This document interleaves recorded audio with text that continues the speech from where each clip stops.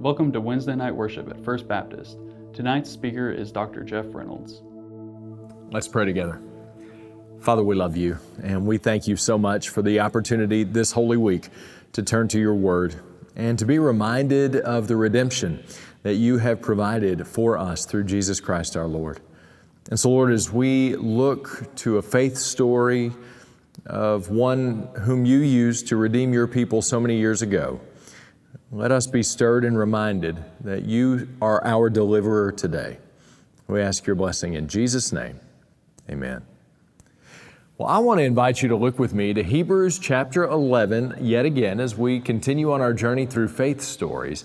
And this time we are looking at verses 24 through 28. And the particular faith story at which we're looking this week is the faith story of Moses.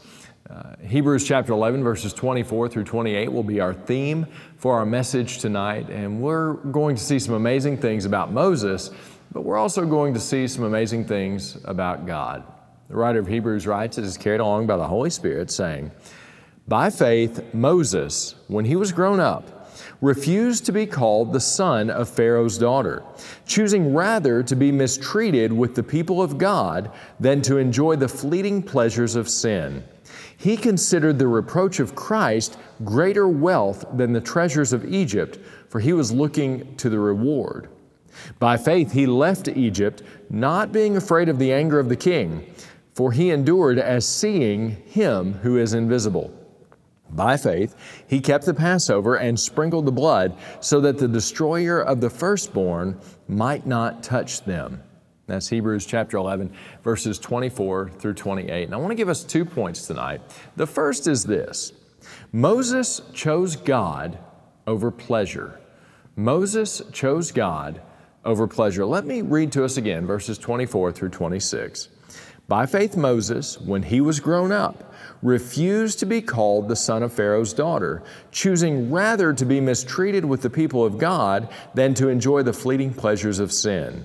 He considered the reproach of Christ greater wealth than the treasures of Egypt, for he was looking to the reward.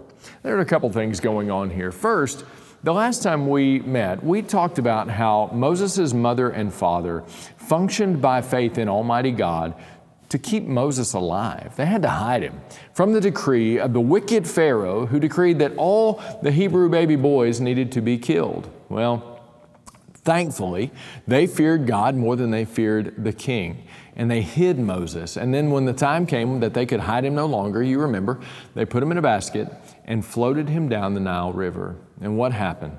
God carried that precious baby to the daughter of the very king who had decreed that he should die.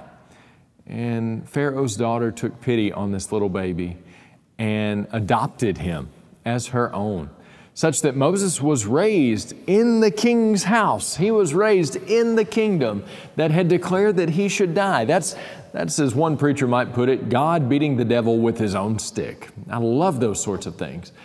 But Moses grew up, and what's interesting is the writer of Hebrews tells us that Moses chose God over the fleeting pleasures of being a part of the king's house. And you have to imagine, the king's house offered a lot of pleasures. There was nothing for which he had to want. There was nothing for which he had need. And yet, as he looked out at his people, who were God's people, he chose to identify with them rather than identifying with the lavish culture of Egypt. He chose God over pleasure. And I know that in this sort of a context, that sounds great, but if we think about this in real life, think about the opportunity to have everything you ever wanted or to have God. You know, it might be a little bit more difficult of a decision if we're seeing everything we could ever want before us and then choosing God whom we cannot see. Well, Moses chose God, and the writer of Hebrews says that he considered the reproach of Christ, and this is interesting, as the writer of Hebrews ties this all together. Of course, we worship God, Father, Son, Holy Spirit, but recognizing that Moses, as even this type of the prophet who would come, Moses as this deliverer who was a type of Christ, and type simply means one in the past who pointed toward the one who would come in the future. He chose to bear that reproach over and above the fleeting pleasures of sin. So, Moses chose God over pleasure. For you and me, I wonder if we would make the same decision. Well, only by the power of the Holy Spirit, we certainly can. But then notice what else Moses chose. The second point. Moses chose God over fear. Moses chose God over fear. The Bible says that by faith he left Egypt, not being afraid of the anger of the king, for he endured as seeing him who is invisible. By faith he kept the Passover and sprinkled the blood, so that the destroyer of the firstborn might not touch them. Now here's what's amazing. Do you remember Moses is 80 years old, he's out in the wilderness, he's been a fugitive from Egypt for 40 years, and he sees on the side of a mountain a bush that is burning but is not consumed. And so he goes over to investigate this curious thing, and suddenly the bush starts speaking to him. Moses, take off your sandals, for the ground upon which you stand is holy ground. And Moses converses with Almighty God. And God says, I have seen the suffering of my people in Egypt, and I will send you to be my agent to go and deliver them from that suffering. And what does Moses say? No, thank you. Please send somebody else. I really don't want to go. Have you ever told God no? Well, if you have, you've realized a couple things. Number one, you have grace for Moses. But number two, you know that God wins those arguments, doesn't He? Well, Moses didn't want to go. He didn't feel like he had what it took to go, and yet God had chosen him. And even though Moses protested several times to God, send somebody else, I can't do this, I'm not a good speaker, they won't believe me. God sent him nonetheless. So Moses chose to obey God rather than to cower in fear, which was his first response.